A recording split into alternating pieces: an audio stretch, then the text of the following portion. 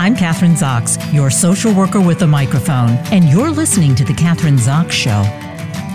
Joining me today is Simon Critchley. He's a professor of philosophy at the New School for Social Research, and we're going to be talking about his new book, Bald.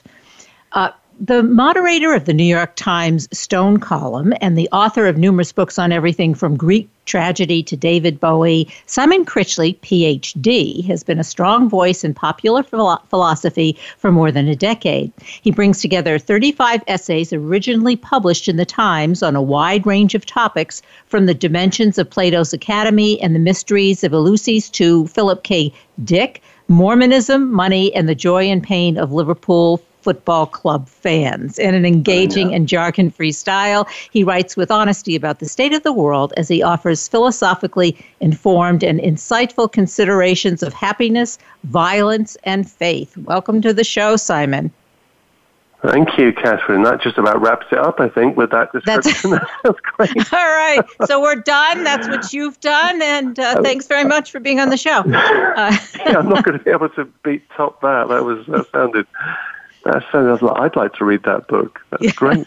Well, it's great. I did read your book, and it is a good book. It's what 35 of these essays, and really making philosophy come to life for all of us. Because, as you say, I think maybe it's in the foreword of the book. You know, we think of philosophy, and it's erudite, and who's going to be able to understand it. But you really do bring in the old philosophers with a new perspective, and you get it all out there. So let's talk about that. How do you do that? And how does the bald come in? Let's get the title. Oh, right. How does the bald come in?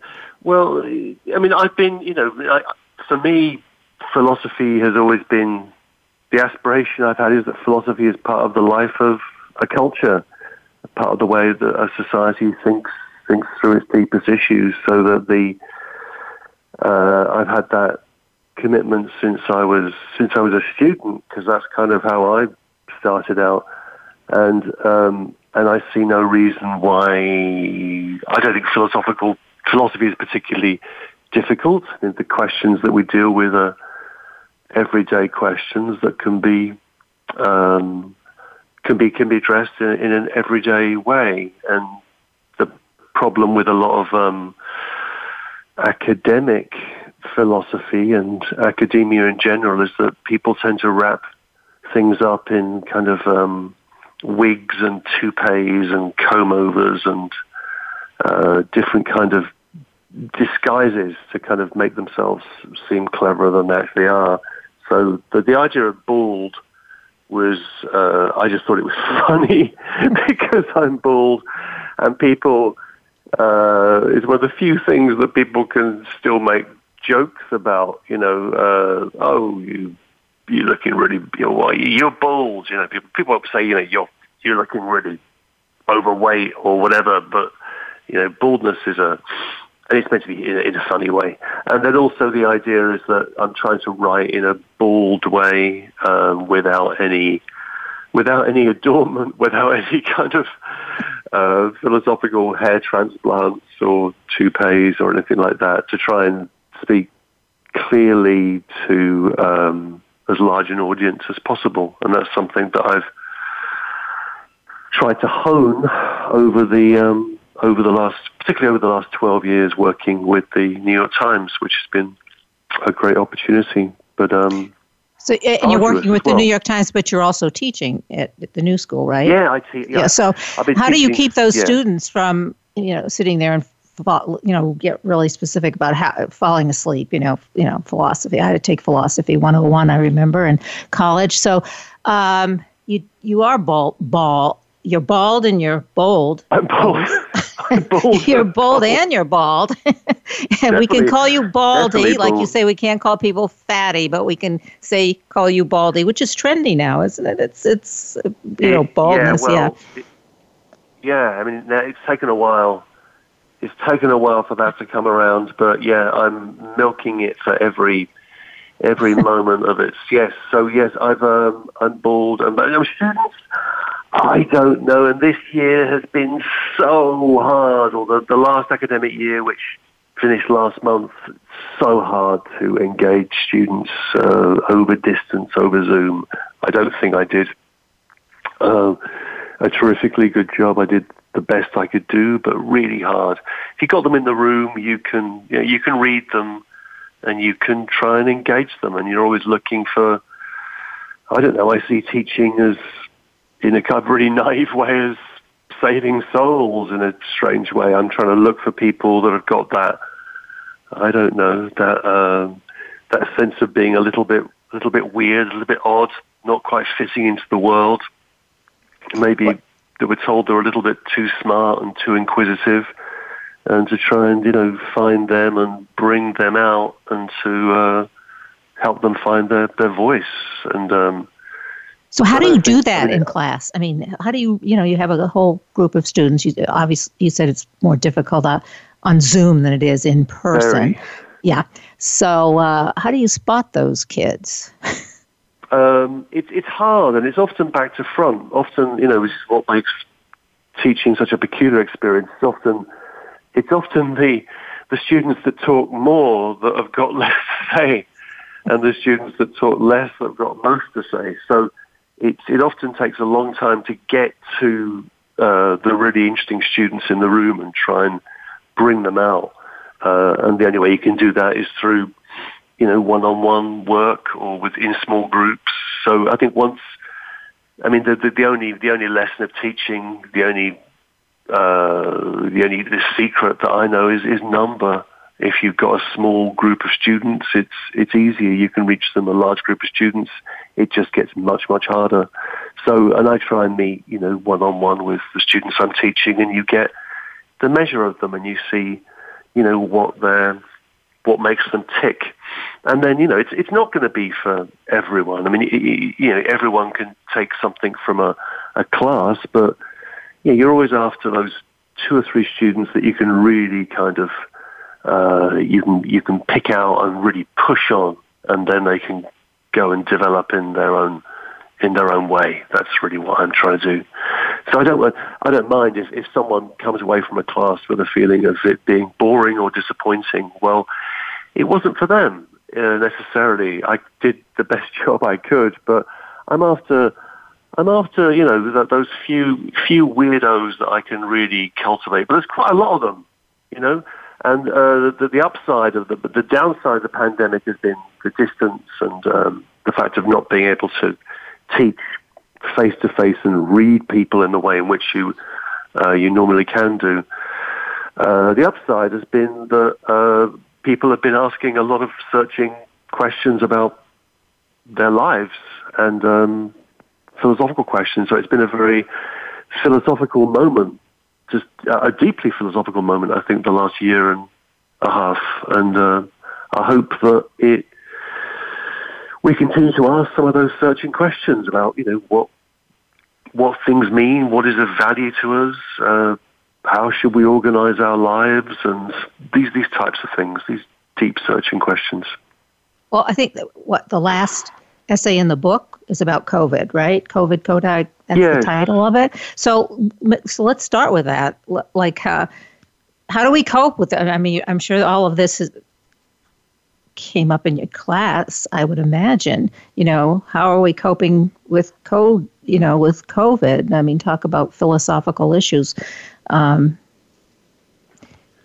I mean, philosophy is it's just a strange discipline. It's it begins. I mean, one definition of philosophy, which you can find in Cicero, and this goes back to the ancient Greeks, is to philosophize is to learn how to die, and that's a very ancient understanding of philosophy. That really to philosophize is to become reconciled with your mortality, and it's only when you've accepted your mortality, the fact that you're not going to be around for forever, that there's a limit to your life. Your life is finite; it comes to an end.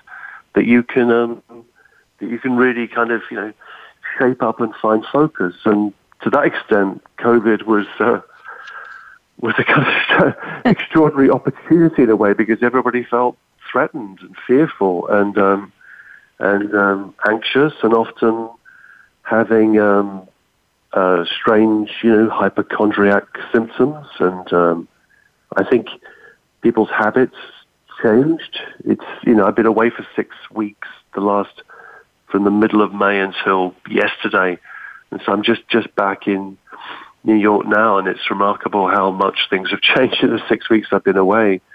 I'm still trotting out with my mask, and suddenly nobody's wearing masks anymore.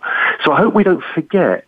So there's a tendency, an example which I think is really suggestive is that, I was brought up, and a lot of people like me were brought up with the memory of the First World War. We thought the First World War was a hugely important thing, the war to end all wars, and so on and so forth. And we remembered the war. We used to remember it on Armistice Day, November every year, and we forgot the Spanish flu, which killed more people than the First World War. And so my fear about what's been going forward is that something has happened to us over the last year and a half. We've gone through all sorts of things and all sorts of experiences, and the effects of those are only going to be really felt in the months to come and the years to come. Most obviously, for example, on, say, the education of kids, really what the long-term effects of lockdown might have been. And so we have to, I hope that the least we can do is to retain a memory of what we've been through, and to hold tight to it when we, as we go forward. And the idea that we're, I begin from the idea that we are, a thinker that I'm very fond of is Blaise Pascal, the 17th century geometer and scientist, and also religious thinker. And he begins from the idea that we are weak, fragile, vulnerable, dependent creatures. We're dependent. We're not independent. We're not individuals living alone. We're dependent. We're vulnerable, and the universe can crush us. A virus could wipe us out. And so I think what COVID has taught us is the fact of our weakness and our dependence upon each other, and that's our strength. That's what binds us together. So to see human fragility, mortality, and weakness as a source of strength rather than as a source of its opposite. And I think that's very. If we could carry that forward, that would be great. That would change a lot.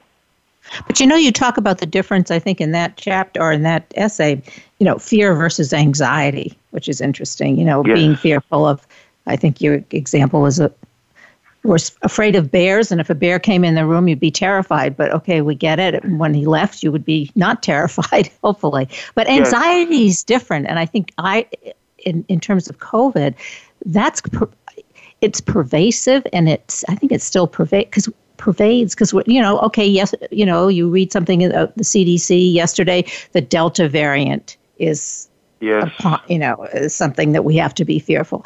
So I don't think we're going to forget. I think we're going to have to, this whole issue of anxiety is going to continue, and how we cope with that and how we see ourselves in that context, I think is really here to stay. I hope so. It's such a strange thing to wish, doesn't it? But I really hope so. Yeah.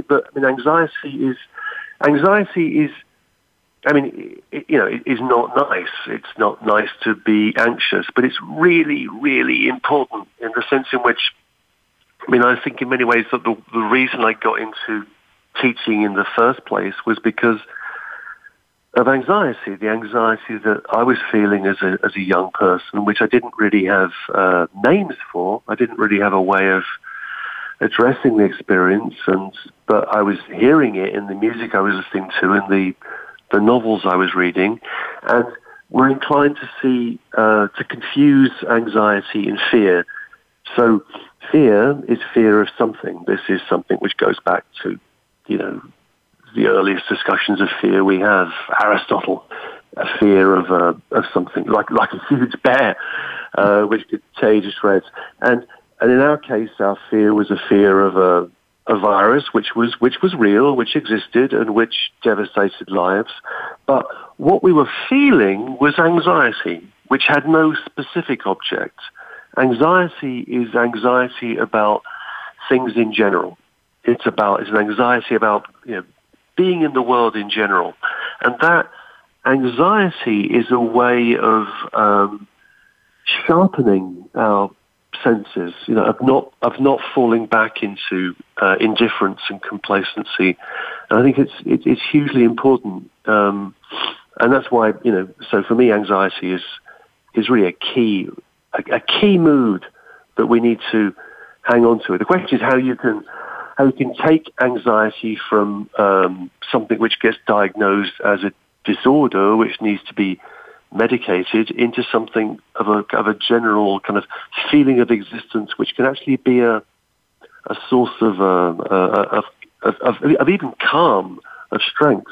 I think that's possible, but it requires work, I think. Do you think it requires work by we as individuals or as a culture? Yes. Because we are medicating. If we feel anxious, pop off to the doctor, and you get a pill to get rid of the anxiety, pop a Xanax, whatever people do. But so we don't like anxiety. That makes us right.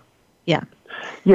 For me, anxiety is not a disorder. Anxiety is basically it's the human condition. It's what we do.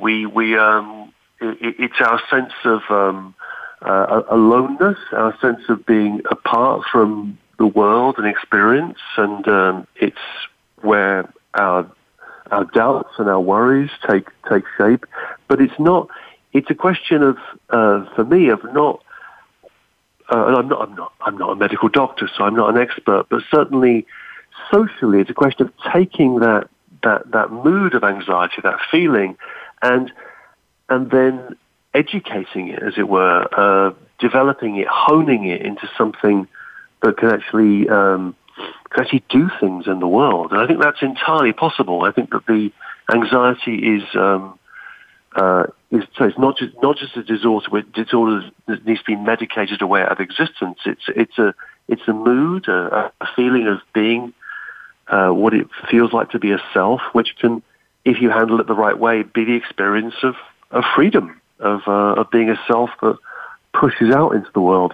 I think that's desperately important. And the problem there is it's an individual issue, but it's also an issue of the medical profession, of the DSM and the way in which we diagnose people, and I'm not anti-drug at all, but I think it's important to be able to understand the experiences we have before we kind of see them as disorders that need to be removed from us, if you get me. I think the same thing could be said about something like grief, for example.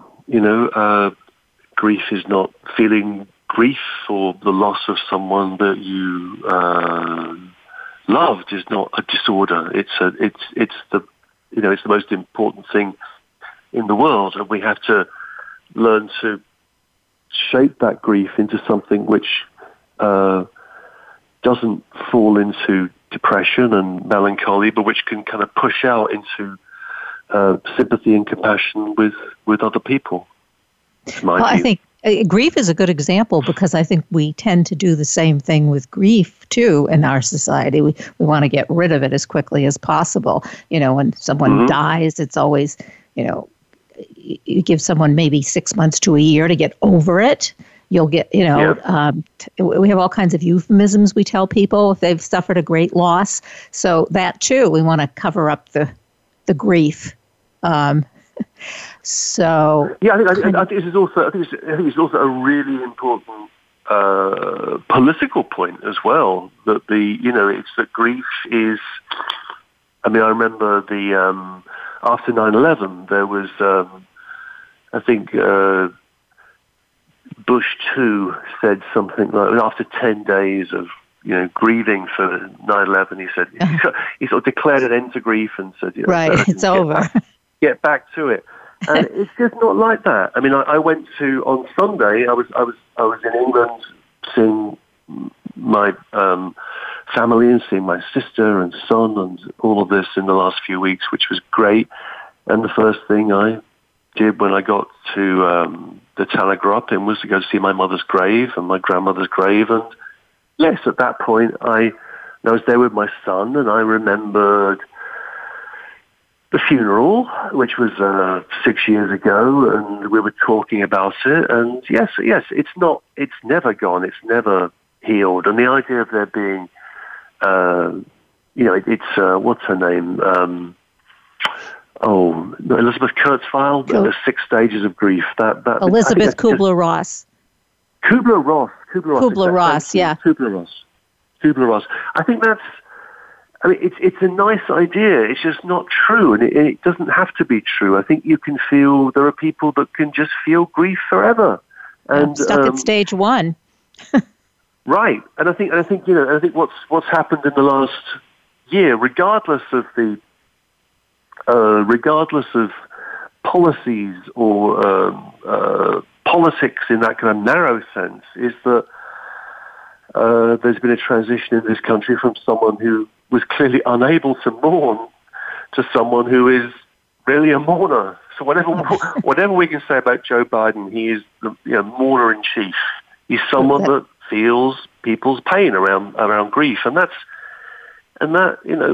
during a pandemic, yes, that makes sense. It's well, he's able to talk about his own grief. He talks about his son, and even in our culture, when someone dies, then no one wants to even mention their name. They're afraid. They're uncomfortable. So that's part of our problem. But he's right out there. Talk about transparent about his grief. Also just is that death itself is something which is effectively taboo. I mean, it's. We don't have. I mean, I always think that we're like kind of anti-Victorians in the sense in which the Victorians had very elaborate ways of memorializing death.